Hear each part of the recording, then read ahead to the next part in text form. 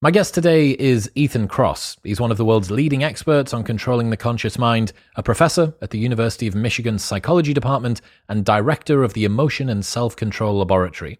There will be one voice with us throughout our lives, the one that exists inside of our head.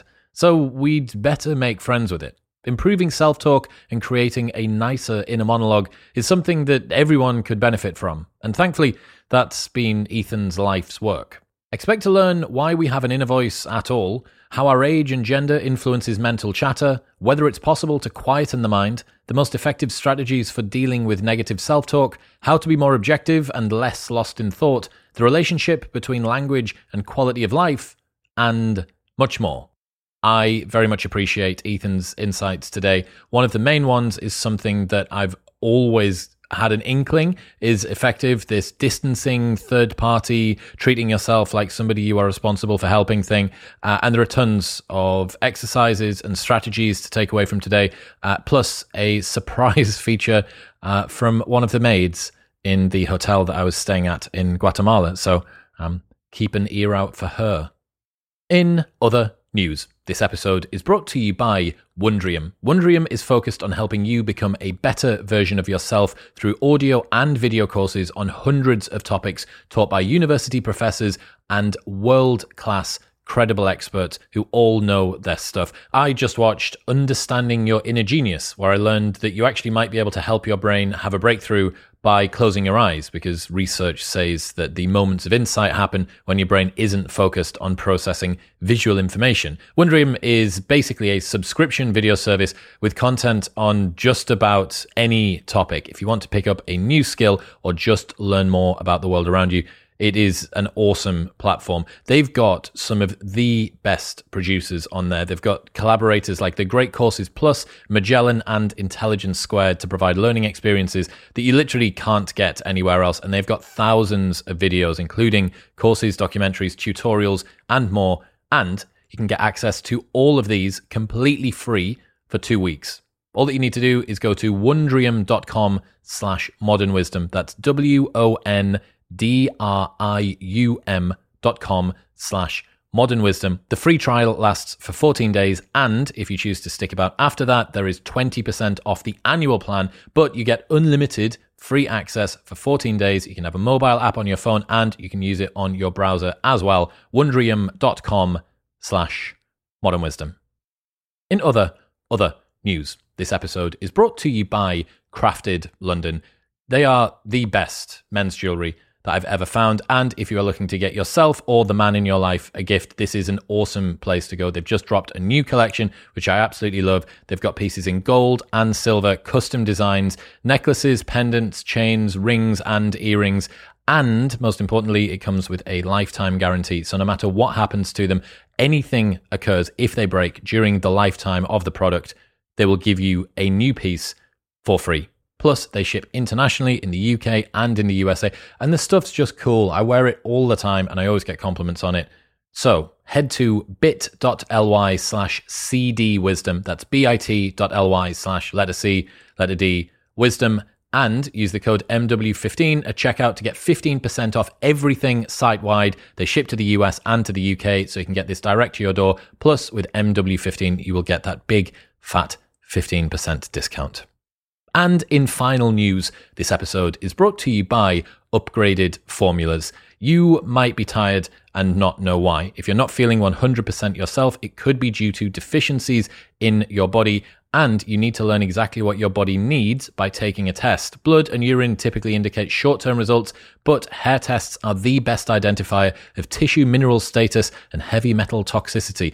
This means that you can have metrics crucial to understanding your baseline health. It saves time, money, and hassle, so you no longer need to go and make guesses about what's happening in your body. You get tests that tell you exactly what's going on. And the best place to get this is Upgraded Formulas. It allows you to get tests like the key minerals, heavy metals, your metabolism, hormone levels, thyroid function, adrenal function, and immune function. Sending off your test is super simple. You just collect a small amount of hair, put it into an envelope that is prepaid and has shipment tracking. Then your results are processed by their physician-approved and certified lab. Once your results are processed, you send an email to you via a secure HIPAA compliant server, and you'll get a PDF of your hair analysis report support. Also, you can get an optional but highly recommended consultation. Once you've received your results, they will give you a hair analysis consultation with a nutritionist to help interpret the results and give you an actionable plan to improve your supplementation and diet to counter any of the deficiencies that you have. You can check out the test and all consultations by going to upgradedformulas.com and save 15% on your first purchase with the code MW15 at checkout. That's upgradedformulas.com and MW15 at checkout. But now, ladies and gentlemen, please give it up for Ethan Kross.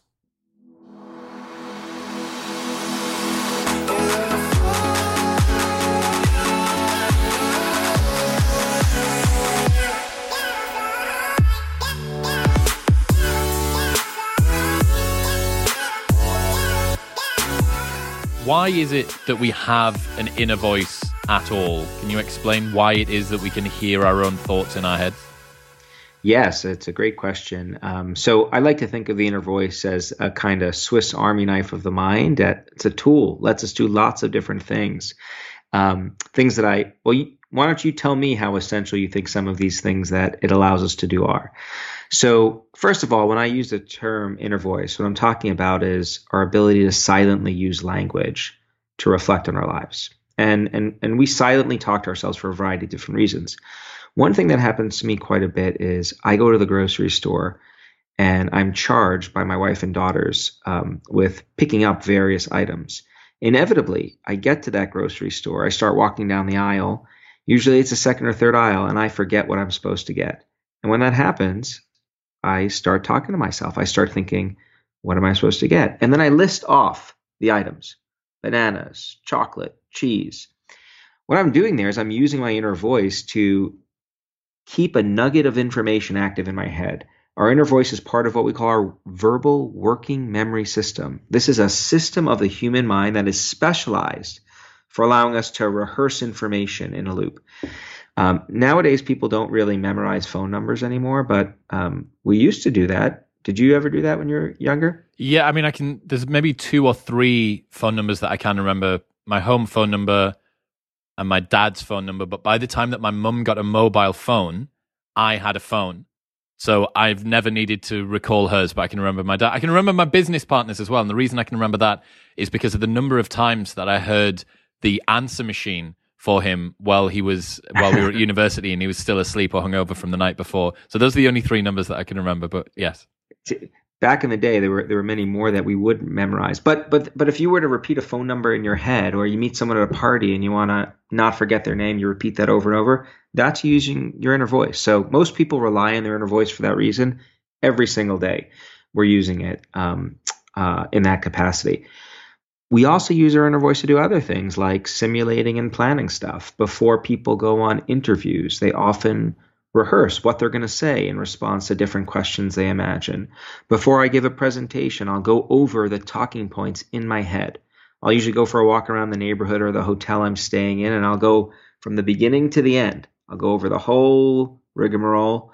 I'll imagine what a really obnoxious attendee, what question are they going to ask me?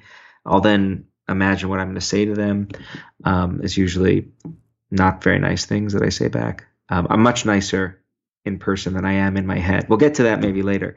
But so we use our inner voice to plan, right? To simulate. We use it to control ourselves. When I'm exercising, if I'm in a class with an instructor or working out one-on-one, I'm smiling to that instructor. But in my head, when they're having me do painful things, I am saying all sorts of not so sweet things towards them. You son of a, I'm counting down. Come on, man. 7 more reps, 7, 6, 5. That's me using my inner voice to coach myself along. We can also use our inner voice to critique ourselves. And then finally, and I think this is one of the most special functions of the inner voice, we use it to make sense of our lives. Shit happens, and when that occurs, we try to make sense of that adversity, and we use words to create stories that help us understand what we're going through. And those stories we tell ourselves, really, they give shape to our sense of who we are. So your inner voice helps mold your identity. So those are 4 things that our inner voice does. I think we're unique in our capacity to use an inner voice in that way. And I think it is a decided advantage that we possess. that capacity. It seems surprising to me. All of that sounds great. All of those things sound like fantastic advantages. And yet, when you talk about your inner voice or when people discuss it, for the most part, they see it as an adversary. They don't see it as a compadre. That's right. Well, one of my favorite findings in psychology can be summed up by the following phrase. It's actually a title of a well-known paper. Bad is stronger than good. And what that means is the bad stuff tends to stick out a lot more than the good stuff. And there's an evolutionary story about why that is the case. We need to be more attuned to potential threats and losses than gains from a survival point of view. And I think the same is true for our inner voice. I think we often take it for granted. I think we don't always stop and savor all of the benefits it provides when it's doing the things it has evolved to do. But when that inner voice runs off track, when it morphs into the kind of negative self-talk or self-dialogue, the inner critic perks up, or one of my favorite descriptions, I write about this in my book, is Dan Harris, who describes his inner voice as an asshole. When the inner asshole starts yammering away, it really grabs our attention in ways that are uncomfortable, makes it hard for us to think and perform, undermines our relationships and health. And that really motivates us to focus on that nasty inner voice and often to try to do something about it. That's interesting. Something I'd never thought of before. The negativity bias that we have, where we focus on threats more than we do potential advantages. I never thought about that being a selection mechanism for the things that go through our own head. Oh yeah, totally.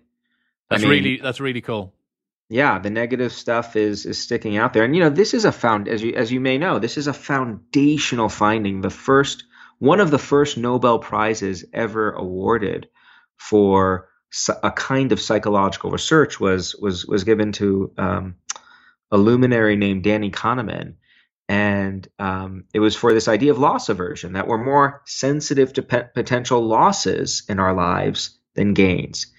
The same basic finding generalizes to our inner world, much more sensitive to the bad stuff happening between our ears than the good stuff. It sticks around longer. How is it that we don't have control over our own inner voice? Like, my arm doesn't choose to move on its own. It's not doing things against my will. It's not continuing to do the same stuff over and over again, even if I wanted to stop. Why don't we have control over what the voice inside of our head says? Well, I think we can and do, but you need to know how to engage that inner voice. So let's break down the concept of control and what is under our control and what isn't. I think this is often a good place to start. So if you ask me, do we have control over the thoughts that pop into our head while we're awake, while we're asleep? The answer to that question is no, I don't think we do.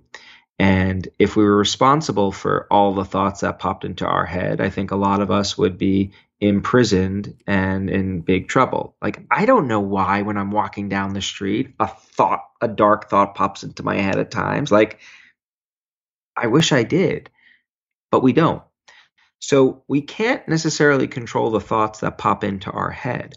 But what we do have a lot of control over is how we engage with those thoughts, how we work with them, how we manipulate them, how we control them once they're activated. And that's really the territory that I and many other scientists like to play in, right? So once a thought is activated, how do you change its trajectory, right? So if you find yourself beginning to go down the rabbit hole of worry or rumination or catastrophization, how do you steer that internal dialogue into a different direction?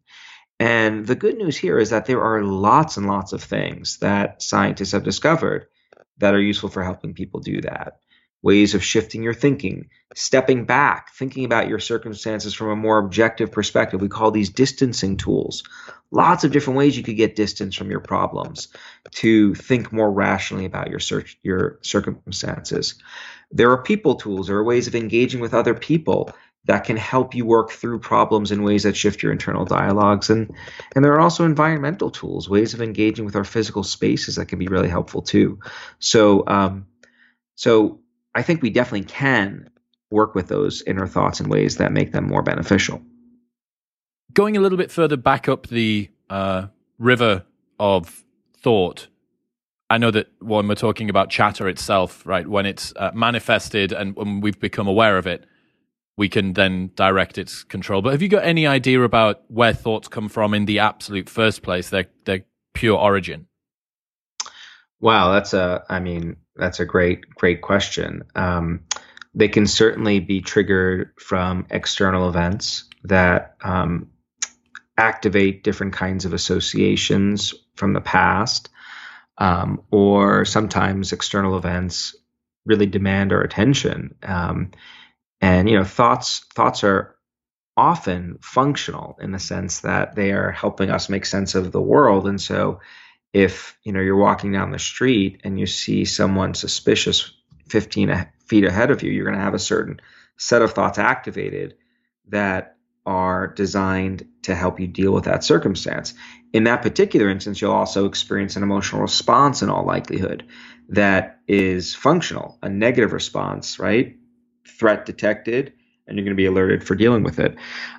We can also, though, activate thoughts through thinking, and this is one of the ways in which chatter really sinks us.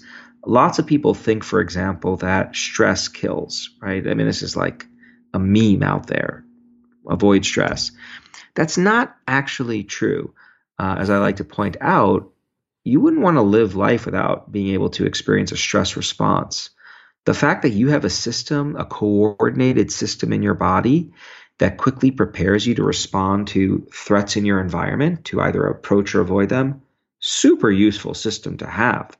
What makes stress truly toxic from a health point of view is when your stress response goes up and then remains chronically activated over time. It's that chronic activation of stress that exerts a wear and tear in your body that leads to things like cardiovascular disease and inflammation and all sorts of boogeyman-like physical disorders.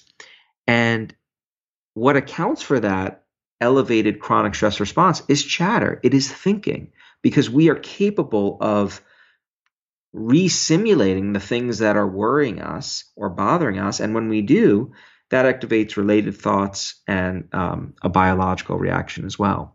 So our thoughts can come from lots of different places, including places that we're not certain of. And I think it's important to share that with folks too, that, the human mind is one of the most mysterious physical structures that is out there. And we are trying to improve our understanding. I think we've made a lot of progress in shedding light on how the human mind works, but there is a lot that we still don't know. Well, Sam Harris says, if it wasn't for the fact that we are conscious, we would have no idea that consciousness exists out there in the universe, right? Aside from the fact that we're able to experience it firsthand, there is absolutely no evidence that shows that it's something that's occurring. And it's interesting what you talk about, the fact that you end up with kind of like a thought cascade. So a thought can trigger a thought through an association, even if you don't know that those two things are associated. And then from there, our ability to ruminate perpetuates that. We are the architects of our own sort of cyclical thinking over and over and over again. When it comes to verbalizing thought, one of the things that I realized was that given the fact that our inner voice uses words, does that mean that different languages can engender different thought patterns? I think German is one of those languages where they have tons and tons of words for things that we don't, perhaps in the West, like Schadenfreude and things like that. Yeah. That kind of enables a different type of thought almost.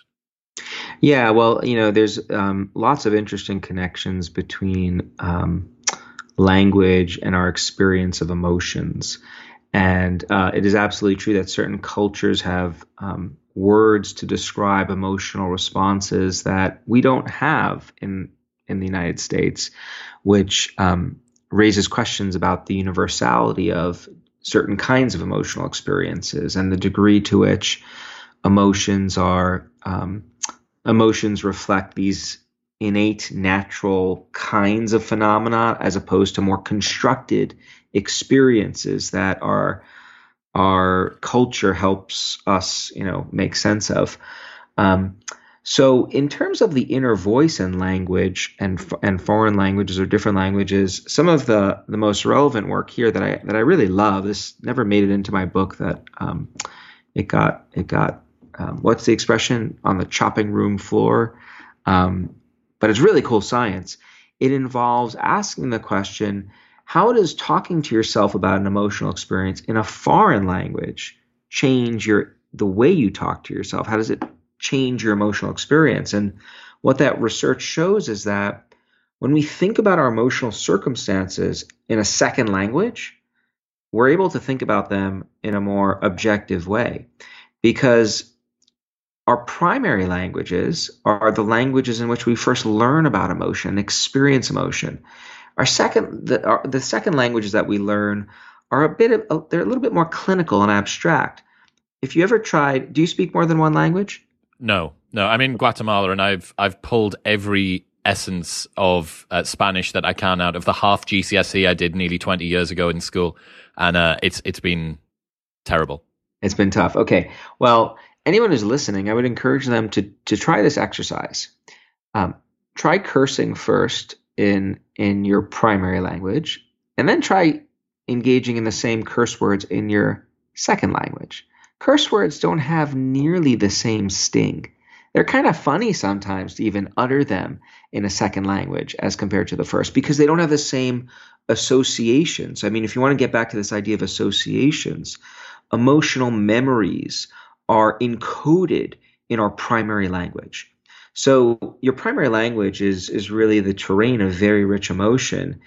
And you can actually leverage this phenomenon to your betterment. If you're trying to work through a problem or some chatter, try to think it through in your second language. And research suggests that you might be a little bit less emotional, more rational in how you do so. Yeah, it's interesting. The effortfulness of having to think about what it is that you mean in a language that isn't your first language is probably going to provide some distancing, which I know we'll probably get onto. Another thing that I considered is that as you learn new or more words in your primary language, you're recreating the capacity of your inner monologue, right? You're actually enabling different ways for you to understand things. And I suppose that you could then roll that forward to concepts. You learn a new concept, like availability bias or Hanlon's razor, or you learn about some sort of psychological trait that you may have or something like that. And it makes me think about what constitutes us, what constitutes me as a person. If I can learn a new word and then use it, and prior to not having that word, I was still me, and having had this word, I'm still me, but I consider the thoughts that are in my head to somehow be a part of me or a representation of me or something like that. What does it mean to add new words in? What does it mean that I can kind of augment myself with new language? All of that together seems like a bit of a messy situation. Well, it's a beautiful mess, I would say, and at least in the way I think about it, because the mind is very flexible. And on our ability to make sense of our experiences in this world. I mean, look, we can create stories to make sense of almost anything, right? A classic study in psychology. Have you ever heard of the cognitive dissonance discovery with the UFOs and things like that? Have you ever heard this story? It's a great story. So Leon Festinger and his student Stanley Schachter, two major players in social psychology. Basically, they wanted to understand what happens if people believe in something really, really strongly and are then presented with evidence that there's no getting around it. The evidence clearly says you are wrong in this belief. And then their question was a simple one. When you're presented with evidence that contradicts your beliefs, what do? Do you update your beliefs? Or do you come up with some creative rationalization to allow yourself to maintain these beliefs? And their prediction was a controversial one at the time, which is they said, actually, when you're presented with undeniable evidence that you're wrong, that's going to be such a threat to your sense of who you are that you're going to figure out a way of bending your mind to make sense of this new circumstance. And I think that that's one response I have to your question about the messiness of the mind. One thing that keeps that messiness in check is that we are motivated to be consistent in how we think about ourselves and the world around us. And so, yeah, we can learn new concepts and ways of thinking about things, but usually we're not going to take those ideas and do a total 180 in terms of how we think about who we are and present ourselves to the world. We are going to maintain some consistency. Anyway, to get back to the detour of that study I was telling you about. So how does Schachter and Festinger test this idea about whether we take in the new evidence, update our ideas or not? They infiltrate a cult. These are like professors and graduate students. They infiltrate a cult in Minnesota that believes in an alien race that has been visiting the planet for a while to see what's going on. And this alien race has determined that there's going to be this doomsday event on this particular day. And when this happens, if everyone in the cult comes to this certain place, they'll be saved, go on the spaceships and go to the planet. I think it was Clarion, which is a little funny because there is a chain of hotels here in the United States that is called the Clarion Hotel. It's hard for me to take it seriously. Anyway, they've infiltrated the cult and they're there on the day when the aliens are supposed to come. And guess what happened, Chris? No aliens. No aliens. I should say, by the way, for anyone who's listening, I'm open to the idea of there being aliens that run a successful chain of hotels in America. Yes, exactly. Just not the ones that take this shape. So they don't come, and then what do the cult members do? Well, it turns out they just make excuses for this, and that it didn't happen on this day, but it's going to happen 3 months from now. They make they're rewriting this internal narrative that has been guiding them for all of this time, leading them to invest money in preparations for the migration and so forth and so on. So this observation was really the way we stumbled on this idea of cognitive dissonance, this idea that we really don't like to admit we're wrong and really update ideas even when we're presented with information that contradicts them. Isn't there part of the explanation for how consciousness works or how identity works, the fact that we commit ourselves to those positions is because ancestrally it would have made a lot of sense for us to try and be someone that looks reliable, consistent, like they have control over their sort of conscious processes and what they're going to do. If we were fully verbalizing all of the things that go through our heads, or if it was that we weren't actually as committed to the personality that we have, it would be chaos, because the person that was a farmer yesterday has woken up and doesn't want to be a farmer today. He wants to be something else. He wants to be a hunter. And you go, no, you're supposed to be that person. And I remember reading about how it was supposedly adaptive for people to stick to their guns in that sort of a way, because it makes their behavior more predictable, which actually can cause a tribe to be, it coheses together in a more efficient way, because there's not constantly tons of flux as people change from one type of person to another. Yeah, I mean, that's a very popular evolutionary theory, and it's one that makes a lot of sense. Evolutionary theories are always hard to completely... Everything's just so, right? Yeah, it's hard, right? Because you can't go back in time necessarily and do this, but it's a theory that does have some support behind it, and it makes good sense. What we do know is that human beings, we are highly motivated to have a sense of order and control. We like certainty.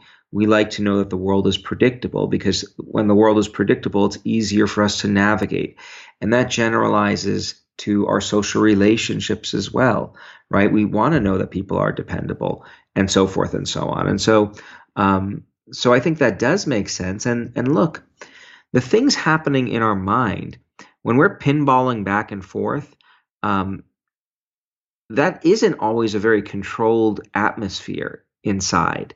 And, it's interesting, in the age of transparency, I think people often you could push it to an extreme. Say, I want to know everything you're thinking. In fact, some social media applications actually ask you to share what is on your mind. That's the prompt, or was the last time I checked on Facebook or Meta or whatever it's called. I'm not telling people what I'm thinking all the time. There's a little bit of filtering that I'm going to do before I share it with someone else. And I think that filtering serves a really useful function. Can you imagine if we were to go into some Minority Report world in the future where we were actually able to read people's thoughts? First off, I'm pretty sure that a lot of the people who see themselves as the most virtuous would find themselves pretty close to the bottom of the pile. And also, you're right, it's strange, the fact that we have this odd cascade of thoughts which can be triggered by thoughts and perpetuated by thoughts means that we end up in...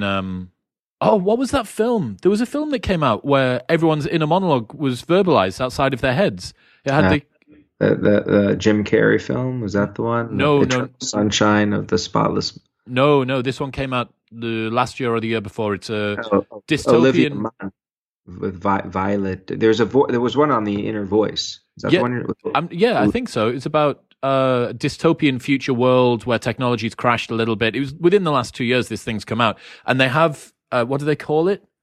I think they might call it the voice or the whisper or something like that, and you can hear what everybody says outside of their heads. And really? What happens? Well, it's a nightmare, obviously, because no one can hide things. And the chieftain, one of this sort of totalitarian guy that looks after one of the big tribes, he doesn't have a voice.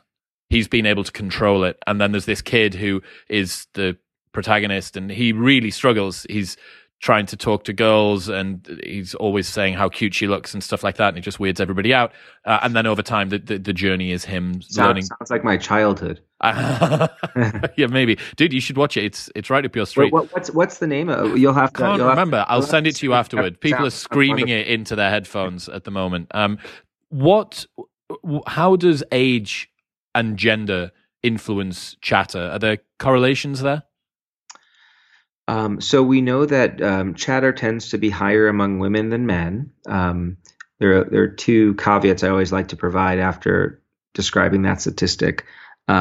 Number one, there are many things that many problems of the mind or problems of living that men score higher on than women. So it all averages out if you look at the full terrain. But second, many of the tools that exist for managing chatter work equally well for men and for women. With age, you could begin to see signs of, so the earliest study I was able to find that had some trace of inner voiceness occurring among kids was around 18 months of age. That's probably not the earliest that it occurs, but methodologically, it's hard to do this kind of research when you get much younger. But we see chatter, the harmful version of the inner voice, beginning to occur pretty early on. Young school-aged kids start to experience worry and rumination, and it oscillates. It changes over the lifespan.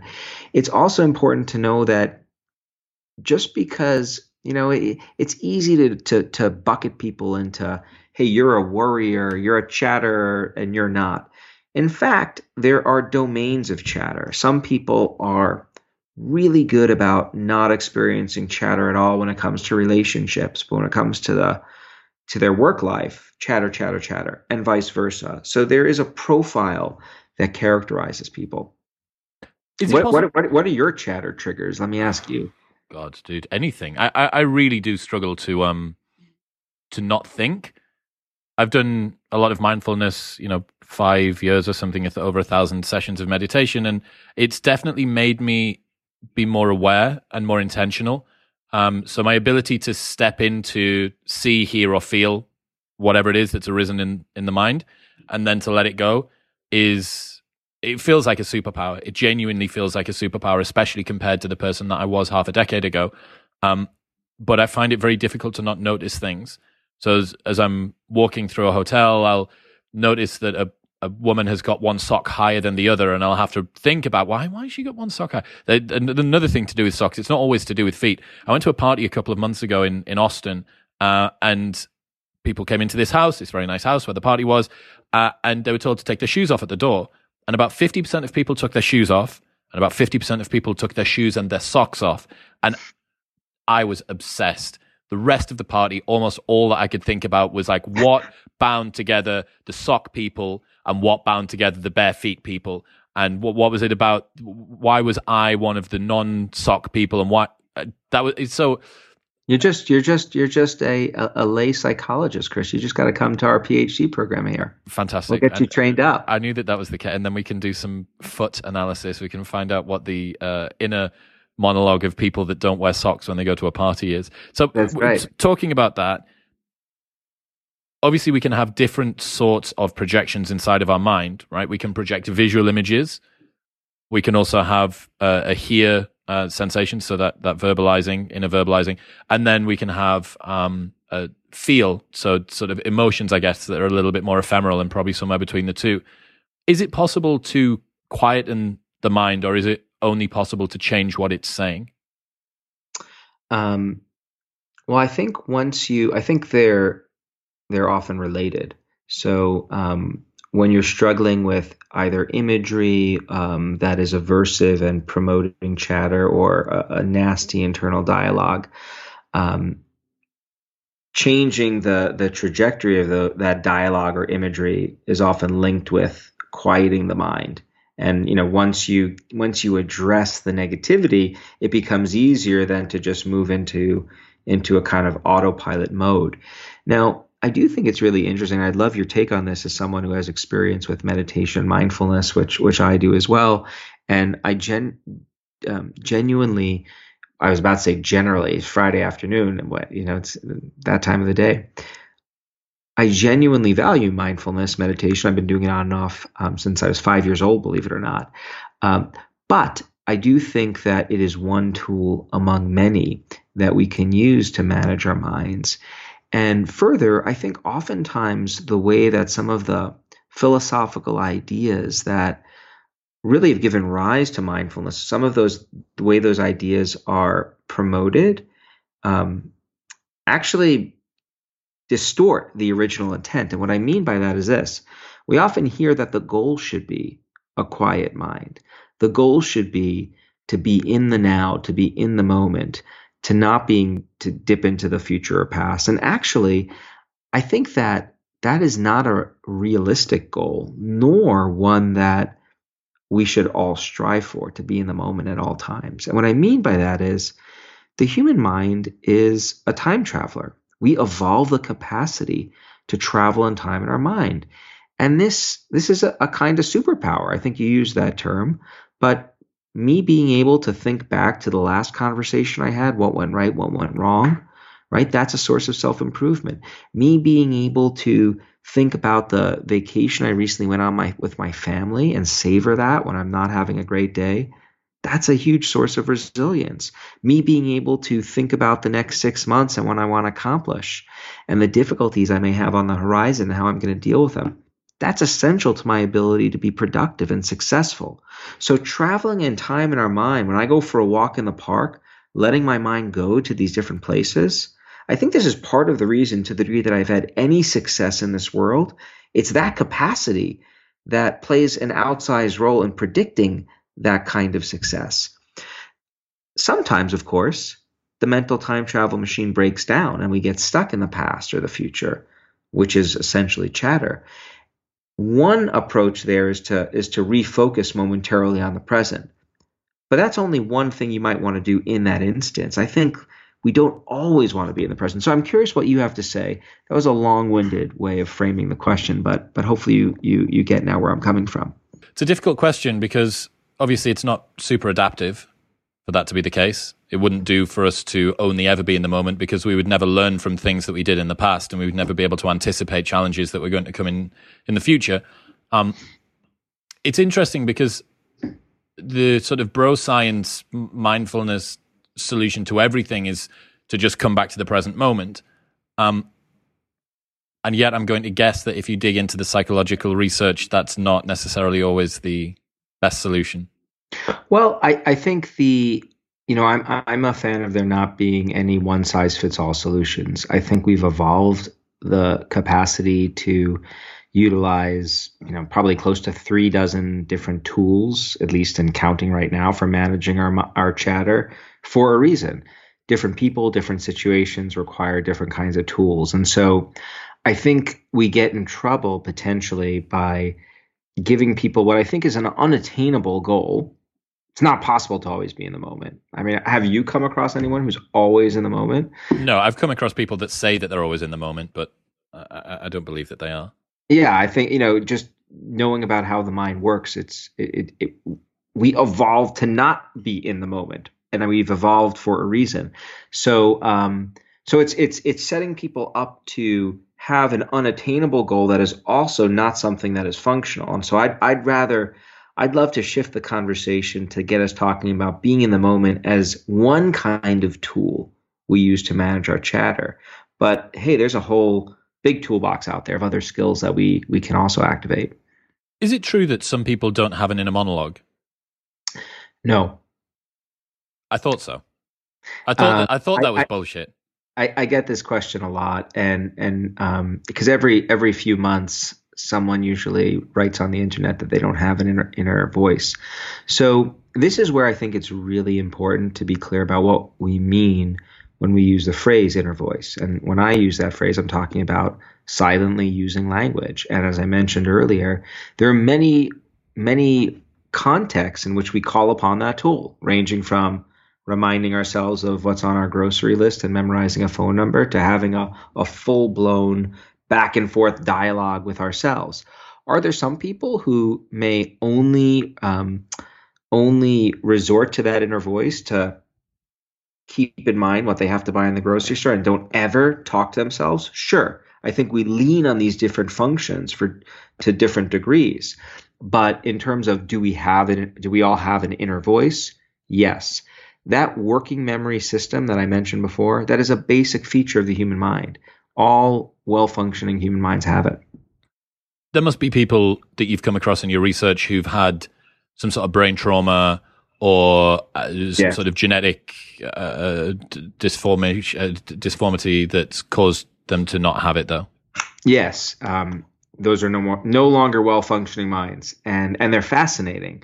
There's this one story I'm particularly fond of, a woman who suffered a stroke that was localized in the left hemisphere of her brain. A vein popped right around the parts of her brain that were involved in speech production. And so she temporarily lost the ability not only talk to other people, but also to use words to talk to herself. And what's fascinating about her story is this is a woman who was very well accomplished. She was a Harvard neuroanatomist, and she would often, before the stroke, complain about all of the chatter she was experiencing. She described it as tremendously debilitating. She wished she could just get rid of her inner voice. Well, the wish unfortunately came true. But what's astounding to me about her story is she ended up describing her experience in a book. When asked how did she feel after she could no longer talk to other people and herself, the word she described it as euphoric. She described herself as going to la la land. So you've just had someone who has had a massive stroke, can't communicate anymore to other people or herself, and she's blissfully happy. Why? Because although words escaped her, so did all of the chatter, and she found that incredibly liberating. Right? No more obnoxious roommate in her head chirping away all the time, leading her to self-guess herself and focus on, the people who wore socks versus didn't at the party. And so she found that really liberating. Now she goes on to say that it actually was an impairment because although it was really nice to not have the chatter for a while, she couldn't do basic things like keep information active in her head or make sense of what was happening to her in the world. And so her experience is always a great reminder to me of how the goal shouldn't be to silence the inner voice. It should be to figure out how to manage it more effectively. I like that. Are you familiar with Ian McGilchrist's work, Master and His Emissary and the Matter with Things? No, tell me more. So he the thing that came up for me there was to do with the strokes, and he mentioned how, so he's a philosopher and a neuroscientist, and he looked at strokes that affect the left hemisphere and strokes that affect the right hemisphere. And he said that for a long time, doctors had thought that strokes affecting the right hemisphere were preferable because you still retain speech, language, all that stuff. So communication's super easy. But what you don't retain is empathy, or the ability to understand why other people aren't happy with the things that you're doing, or motivation and intention and stuff like that. And it seems now that, given the choice, if you were to pick the two, it seems significantly easier to retrain language and to retrain forms of communication with a left hemisphere stroke than it is for the people who are around the person that's had the stroke to overcome the pretty difficult to deal with total lack of empathy, total lack of emotion. You lose more of who you are as a person, and that those interpersonal skills. Bizarrely, when you can't speak, you are in a better position than when you can't sort of feel feelings anymore. And I just thought that was a really interesting way to look at things, that speech is less central to our personhood than the emotions that drive that speech. Well, I mean, it's a fascinating question, and it sounds like having to choose between the lesser of two evils. If I have my choice, I'll choose neither. But you know, I mean, empathy, for example, and the ability to relate to others. I mean, some have described that as a social glue that binds our species together. And when it goes away, you know, you don't always need a stroke in the right hemisphere to get a lack of empathy. There are some people who, for reasons we're still trying to figure out, don't have it. We call them sociopaths, and things don't always work out very well for them. Should people speak to themselves in the third person if they want to motivate themselves? Absolutely, provided they don't do it while walking down the streets of London without AirPods in their ears. You know, one thing that we know from lots of research is that people are much better at giving advice to others than they are giving advice to themselves when they're struggling with something really emotional. I find it striking that whenever I give a presentation on this work and I ask people, hey, have you ever been in a situation where a friend or a loved one comes to you with a problem they're ruminating about? They don't know what to do. They present the situation to you, and it's relatively easy for you to coach them through the situation. Has this ever happened? Every single hand in the audience goes up. There's actually a name for this phenomenon. We call it Solomon's paradox, named after the Bible's King Solomon, who, as you probably know, was world renowned for being a sage, for being a wise leader. But if you dig into his personal history, it turns out he made a rash of terrible decisions that ultimately led to his demise as a leader. He got caught up in not only love triangles, but love octagons, and got into, you know, a huge hot mess. So there's this finding, right? We can coach other people better than we can coach ourselves. What we've learned over the years is that what we call distant self-talk, trying to coach yourself through a problem using your name or the second person pronoun you. So come on, Ethan, you can do this. That's a tool that plays off this mechanism. Because if you think about, when do we use names or words like you? We use names and second person pronouns when we think about and refer to other people. So the links in the mind between using a word like you and thinking about someone else is super strong. So when you use that word to refer to yourself, it's essentially turning on the brain machinery for thinking about others. And that alters our perspective. It puts us in a position to start giving ourselves much, much wiser advice. So this is actually the first thing that I personally do if I detect some chatter. All right, come on, Ethan. How are you going to manage a situation? What are you going to do? And it often does make a difference. And there's a lot of science to back that up. Have you ever done it? Yeah, I have. I mean, you know, one of Jordan Peterson's rules is treat yourself like you are someone you are responsible for helping. And I wrote a newsletter about it, and probably 2 years ago now, that said exactly what you went through. Like, how many times has someone come to you with a problem and you've given them this really sort of wonderful blend of sympathy with firmness, with support, where it's this gorgeous blend, and you sort of really sort of get them on their way. And a lot of the time, that's a situation that you yourself could do with that same advice for. That's exactly right. And you'll kick yourself in the dick as you push yourself out the door. Your equivalent is so much more ugly. That's right. I mean, we say things to ourselves that we would never dare say to a friend, let alone a worst enemy. And this is where distant self-talk, I think, really helps. It greases the wheels for providing that kind of friend-oriented advice, giving that to ourselves. It's leveraging the structure of language to put us in a position where we start doing that relatively effortlessly and automatically. So we don't have to stop and think, hey, what would I tell Matthew in this situation? Ethan, here's what you're going to do. It just flips a switch. And we've actually done neuroscience studies on this. In one study, we find that the emotional regulatory benefits of this tool kicks in about a second, actually.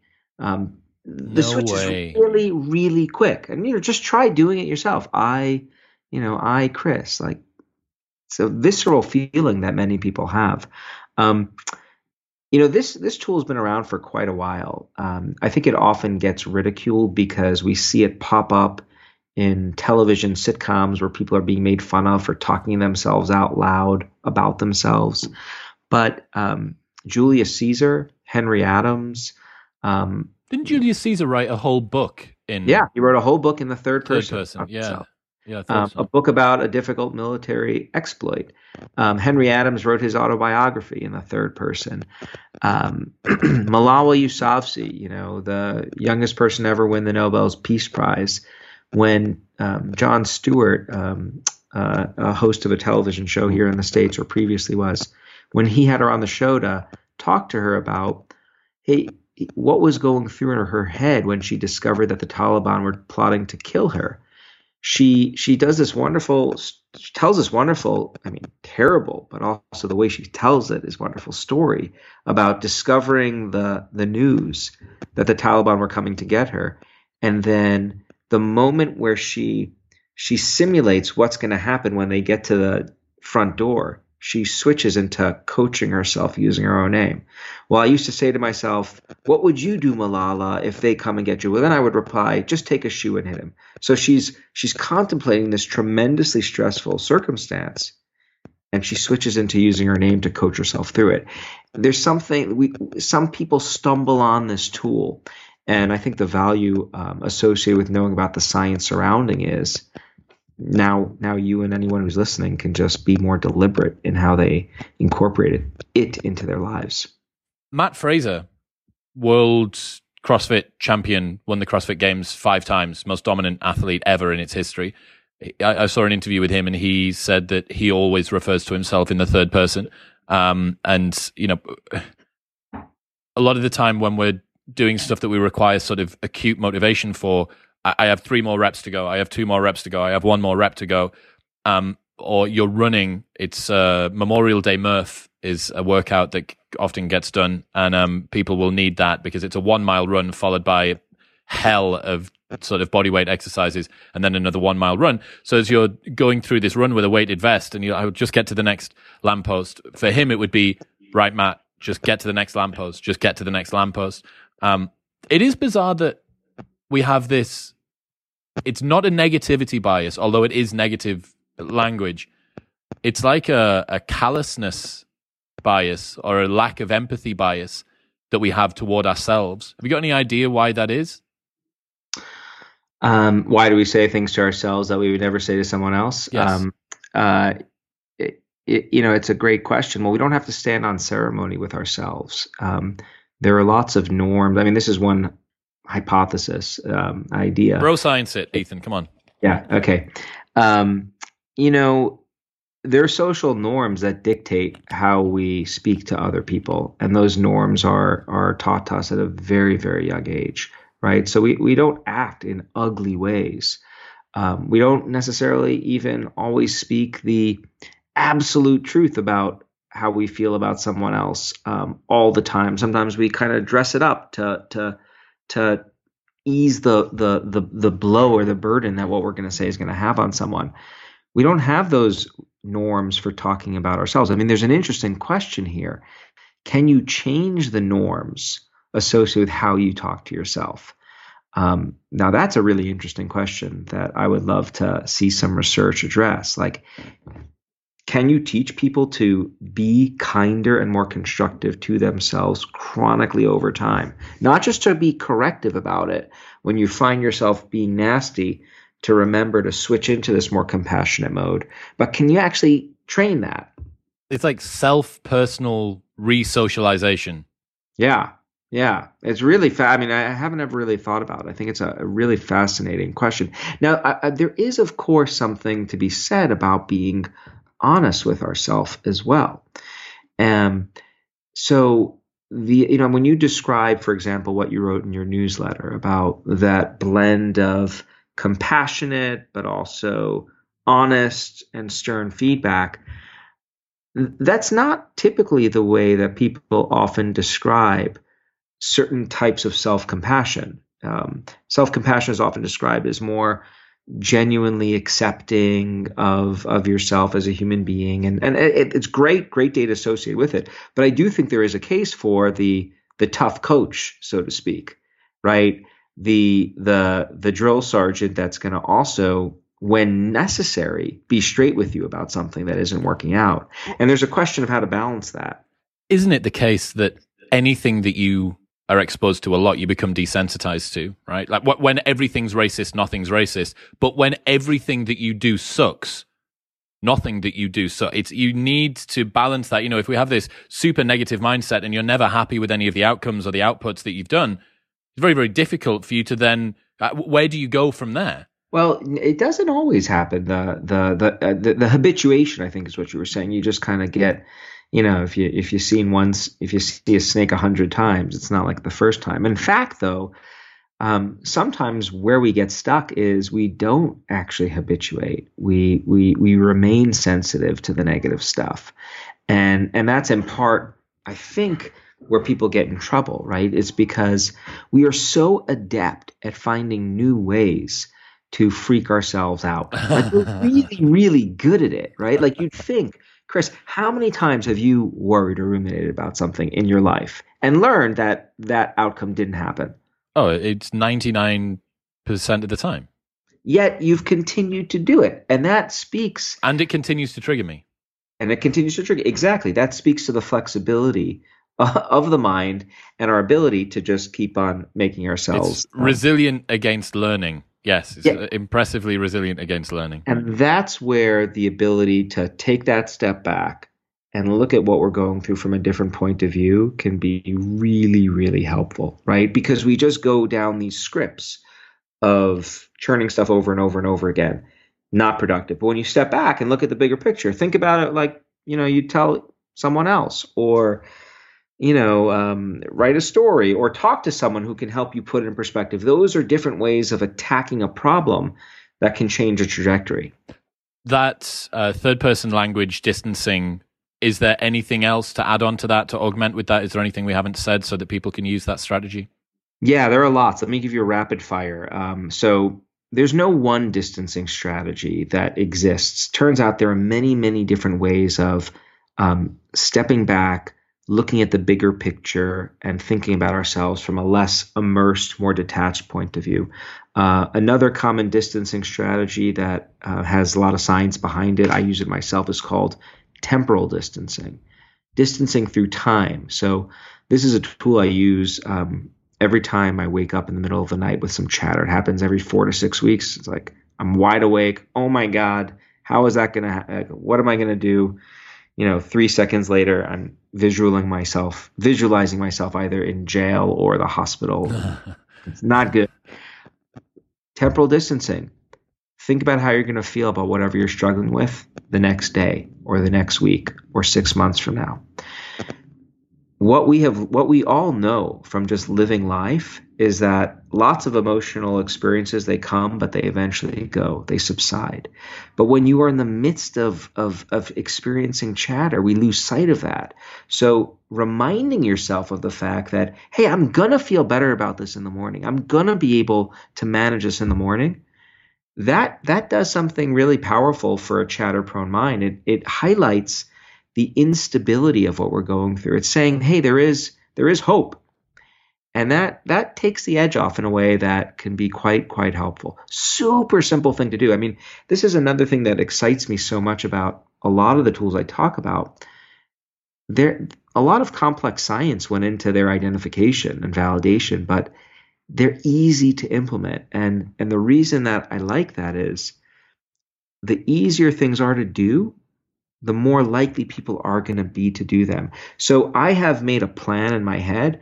If I wake up at 2 a.m., then I'm going to use temporal distancing. I've rehearsed that plan, and now it's on autopilot. I do it instantly, and I don't freak out as a result.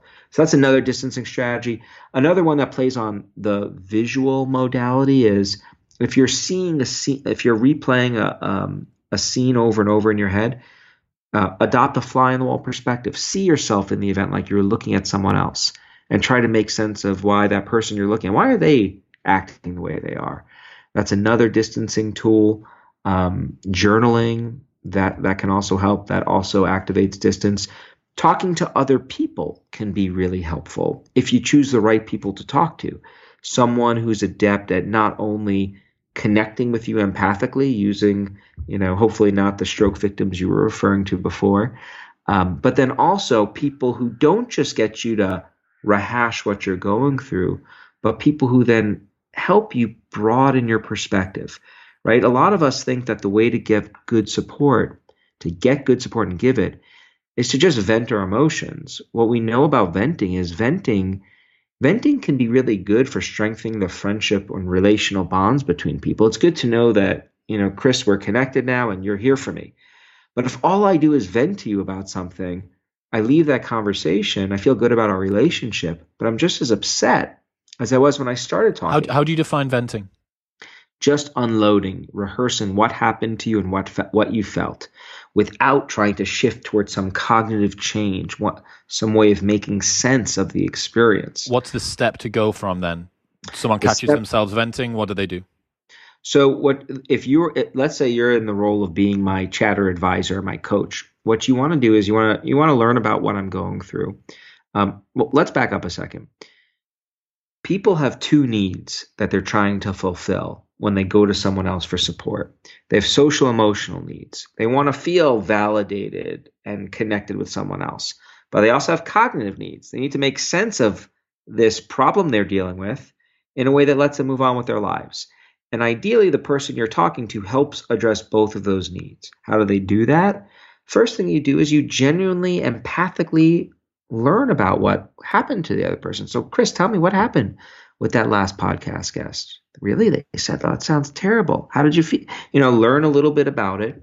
And then when you sense that the time is right, then you want to start shifting the conversation to move towards solutions and alternative ways of thinking. So, well, you've dealt with that kind of guest before, Chris. How have you dealt with it in the past? What have you done? Or I've been in that situation. Here's what I've done. Or, well, you know what? Big picture. This is one guesstimate. So lots of different ways you can broaden the person's perspective.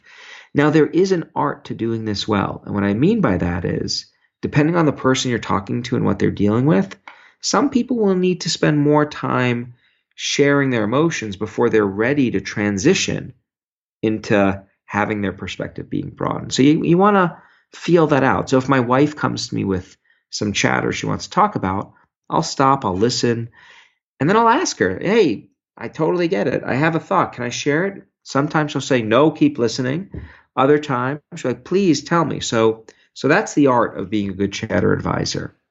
I like the fact that you have asked the question, what do you want from me at this stage? Like, are you done feeling validated by me hearing what you have to say? Or do you want a solution? I had a psychotherapist on the show last year, Adam Lane Smith, and he was talking about the fact that men and women deal with their problems in two completely different languages, that women, he said, on average, appear to want to feel like they have been heard, like they've been validated, like their emotions are understood. And what men are trying to do from the second that this begins is, what's the problem? How can I fix it? Like, men are interested in things, women are interested in people, and the reverse happens as well. You mentioned about how male and female depression gets treated too, that female depression is treated by making them feel safe, like they belong, like they are loved. And he's like, men don't necessarily want that. They want to feel like they have a purpose and the ability to achieve it. Well, I would say that there is some variability. So there is some research which shows that. So both of these needs, these social and cognitive needs, these are needs that both men and women possess. But there is, so actually some of this research this was groundbreaking research done by a Dutch psychologist. No, a Belgium psychologist. I'm in big trouble now. Um, we'll scrap that. A Belgium psychologist named Bernard Rimet, and he actually tackled this question of, is it the case that women just want the emotional stuff and men the cognitive? And in fact, he found that there was much more similarity than differences. So I think there's certainly those archetypes that exist. But I can tell you, I've got buddies calling me all the time, men, and they often want to vent a little bit, and I have to remind them, all right, venting, you ready for the cognitive stuff, or you want to keep? And so I think there's a lot of variability there. I think you're right. But so other people can be a remarkable tool, but I think a lot of us get it wrong. This is myself included before I knew about this work. I think a lot of us think the way to help is to just do one or the other, just listen or just advise. In fact, it's a blend. But you asked me about other distancing tools. Let me tell you about one more. It comes from the environment. I think it's super cool. It involves experiencing the emotion of awe, which is an emotion we experience when we're in the presence of something vast and indescribable. And you can get this awe experience from lots of places. Like some people get it from exercising outside, or like going for a walk in the park. Some people get it from imagining witnessing their kids doing some amazing thing. I get it from, I get it from many places, but the last big one for me was watching the spaceship land on Mars, like just contemplating back to Aliens, right? Like, my God, we figured out how to travel between planets. Like, that's amazing. And so what happens to your chatter when you experience awe is something equally remarkable. Awe leads to something called a shrinking of the self. We feel smaller when we're contemplating something vast and indescribable. And when we feel smaller, so does our chatter. So to make that concrete, I wrote an email earlier today that might have been interpreted the wrong way. And I could be lost in that thought loop about, oh my God, what if they thought about this email? Or I could be thinking about the fact that there are people who figured out how to land an SUV-sized vehicle on another planet and then have a live stream back to us. Like, come on, man, put your problems in perspective. And I did a little distant self-talk there just to slip it in as well. Very nice. I like that. Is there any science behind positive affirmations? There's a lot of science behind positive affirmations, and it turns out that it's complicated. Were you about to say bullshit? No. Okay. No. Self-affirmations can be useful in certain contexts, but they're not a panacea, and so they're not going to be. I think in general, one theme of my book, of my work, is there are no magic pills, and I don't think that's something to be upset about. I think it is doing us as a species a disservice to think that these complex minds that we possess can all be just turned on or off, if you will, with respect to chatter by doing one thing or another. It's a lot more complicated than that, and I think self-affirmations can help along with other tools. What situation is positive affirmations useful for? It's a good question.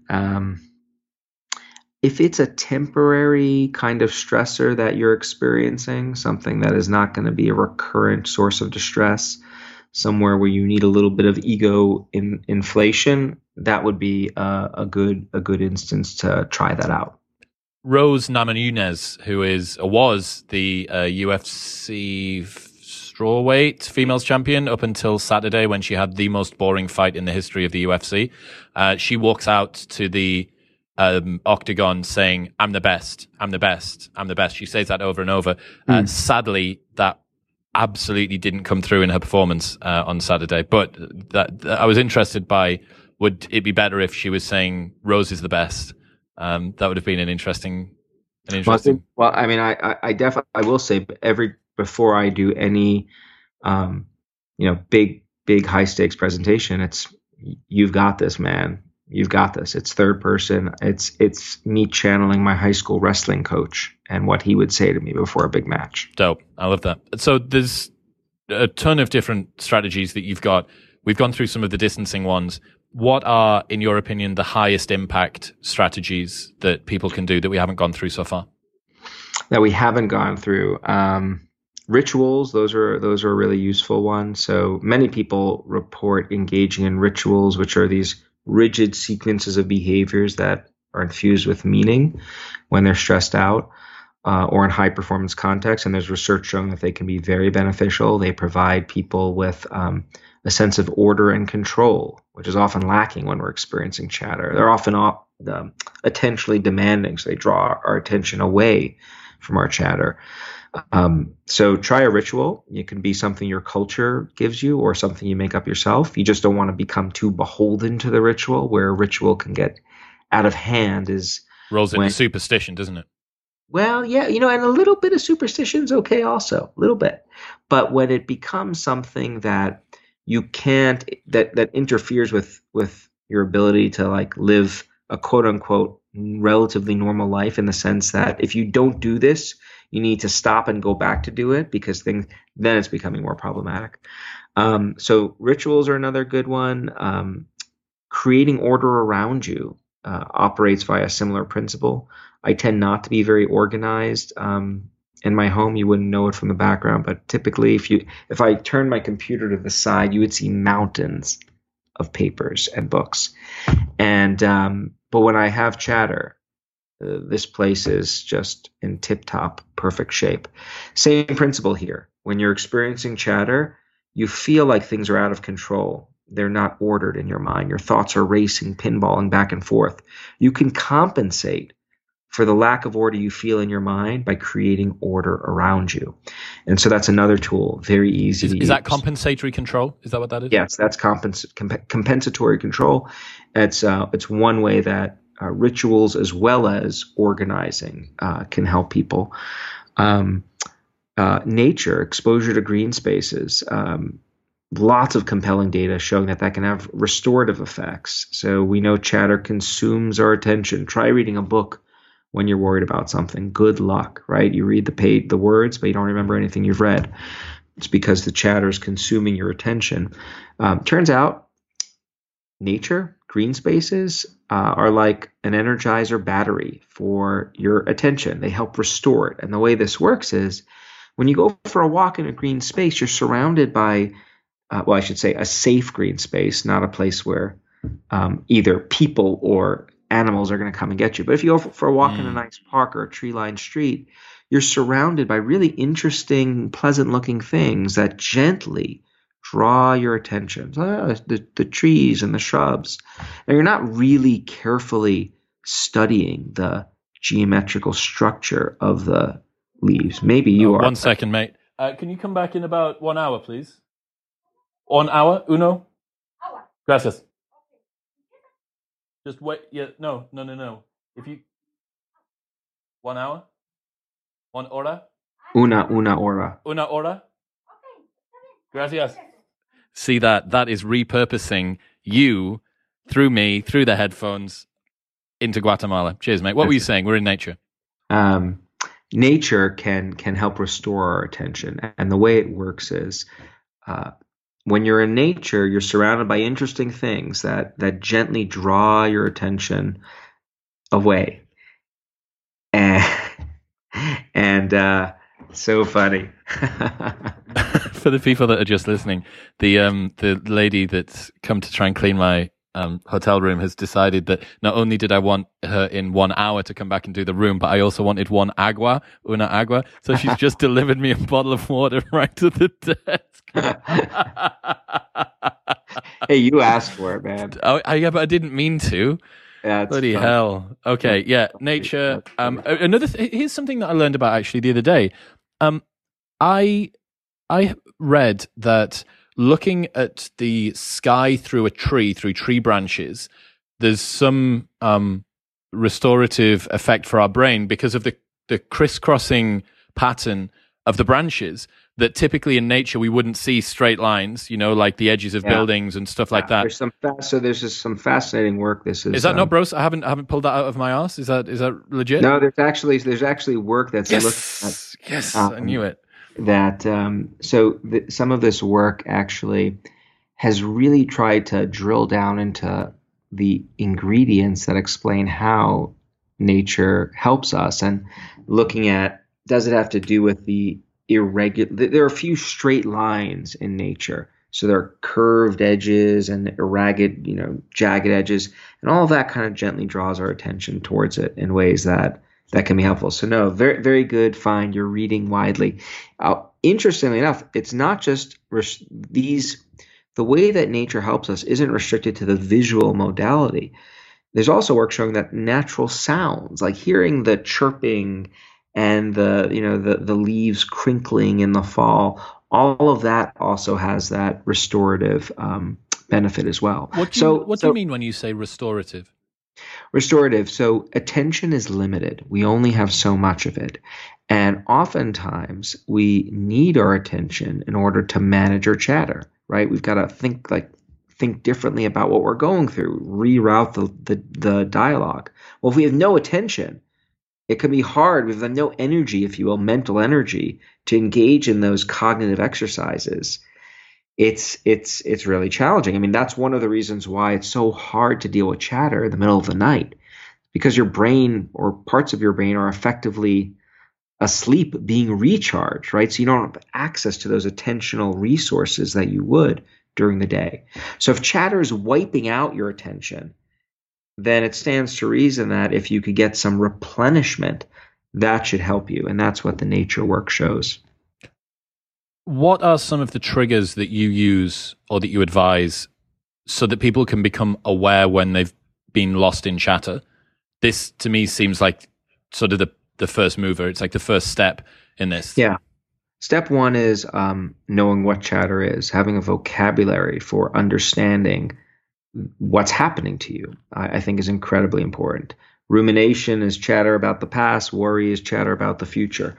But fundamentally, if you find yourself in a thought loop trying to work through some kind of problem, but not making any progress, that's an indicator that you're experiencing it. Step two is to recognize that there's actually things you can do to manage that chatter. I find it remarkable how many people don't realize that they have agency in this situation, that there are actually things they can do. There's this one study looked at teens and asked teens how much, are you able to control your emotions, essentially. 40% thought that they couldn't. 40%. So what happens if you don't think you can control something? You're not going to take any steps to actually try to do it. So having the expectation that you can, in fact, manage your chatter, I think is enormously important. That's step two. Step three is familiarizing yourself with the tools. There are lots of them, and you got to know what they are if to give them a shot. It's like if you want to train your physique, you got to know what are the exercises that you use to get in shape, right? You can just stare at the machines all you want. If you don't know how to use them, nothing is going to happen. And then the final step is to start doing some experimenting with the tools. What science has done a really good job at doing is identifying the tools, profiling how they work in a very careful, fine-grained way. What we have not yet done, we're starting to do it now. It's going to be a while. We haven't figured out how to prescribe sets of tools to different people. Like, Chris, you come to me with a problem, the sock dilemma. Could be the chapter of my next book, the opening story. I don't know how to give you I can't give you 6 tools to deal with the sock fiasco and then give my buddy Fred 3 different ones for the, flower episode that they're dealing with, right? We don't have that level of understanding of how different tools interact for different people in different situations. So while we're waiting to do that science, the invitation I like to give everyone is to start self-experimenting on your own. I've identified like 4 to 6 tools. They work really well for me. Like the moment I detect the chatter brewing, I implement those tools. Usually it nips it in the bud. But those sets of tools that work well for me, they're different from the ones my wife uses. She uses 3 or 4 other ones, and that's okay. So start that self-experimentation process. How can people deal with the frustration when someone falls prey to chatter that they think that they've supposedly been working on and trying to improve? There's this sort of second order self-referential, you were supposed to be past this, you shouldn't be at the mercy of this, blah, blah, blah. Well, that's a good question. What I would suggest is remind yourself that you're not alone. I think normalizing these experiences can often be really powerful.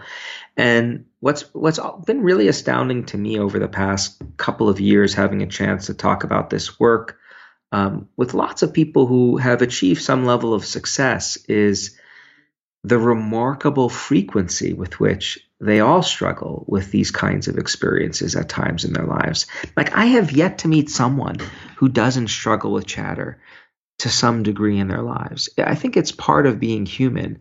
And so if your chatter happens to deal with the same thing that you thought you've conquered before, so what? Give it another go and try to get it under control. I think beating ourselves up excessively about things doesn't do much good. Being a little critical with ourselves for short periods of time when we screw up, that can be useful. But beyond that initial, hey, you messed up, now let's figure out how to do better, beyond that, you don't want to get stuck there. Ethan Kross, ladies and gentlemen, if people want to keep up to date with the stuff that you do, where should they find you online? www.ethankross.com is the best way to find me, and I'm on social media, Instagram, Twitter, and LinkedIn as well. Dude, I really appreciate your work. I think it's great. I think the defeating the learned helplessness that people have inside of their own minds is a really important piece of work, and I'm super excited to see what you come up with over the next few years. Thanks so much for having me. Really fun, stimulating conversation, and looking forward to having some more down the road.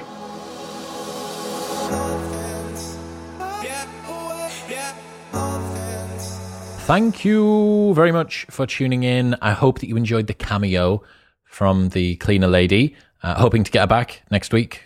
Bring her back on, see if she's got any more to say.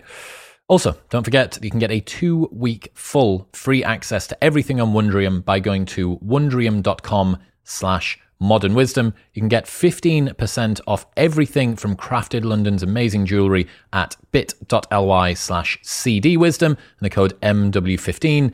And you can get a 15% discount on Upgraded Formulas test kit at upgradedformulas.com and the code MW15 at checkout. I'll see you next time.